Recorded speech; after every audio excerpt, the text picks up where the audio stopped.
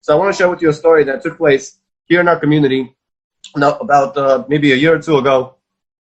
There was a wedding. They were waiting for the photographer.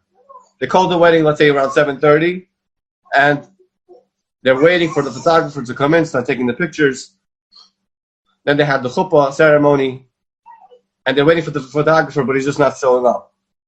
So they're continuing to wait, and they're thinking, okay, this guy's really irresponsible. We told him to be here earlier than everyone else, and everyone's already here, and he's still not here. So everyone's getting nervous, and everyone's starting to talk. Where's the photographer who's going to take the pictures? He's just not professional to take pictures with your camera, with your iPhone. Who's going to take the pictures? Suddenly, 9 o'clock. They're almost done with the chuppah. No photographer. Somebody walks in, runs in the photographer. He has his case, he has his umbrella, he has his cameras. He sets everything up quickly. Everyone's talking behind his back. Everyone can't believe the guy is so late. He just literally ruined his reputation. And he's setting up over there, sweating. Finally, he gets the pictures that he needs. And at the end of the wedding, the family says, listen, we're not going to make a big deal about it. We're not going to say anything. And they just pay him the price that he asked for, and he left. For about 3 months, that guy did not get any business.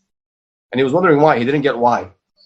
So about 3 months later, one of his relatives had a wedding, and he said, why don't you hire me to be your photographer? And the relative said, well, everyone knows what happened about 2-3 months ago. He says, what happened? He says, don't you remember 2-3 months ago? There was a wedding, and you were the photographer. You came late. Everyone saw how irresponsible you were. How can we hire you?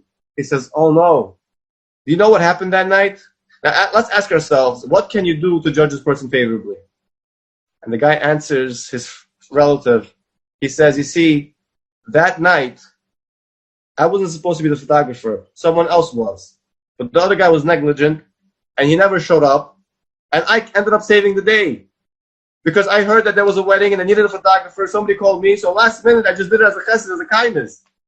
And in return, I go from being the hero to a villain. Why? Because people didn't judge me favorably. So when we see something that seems so suspicious, even then, try to judge the person favorably, because you never know what's going on the other side of the story.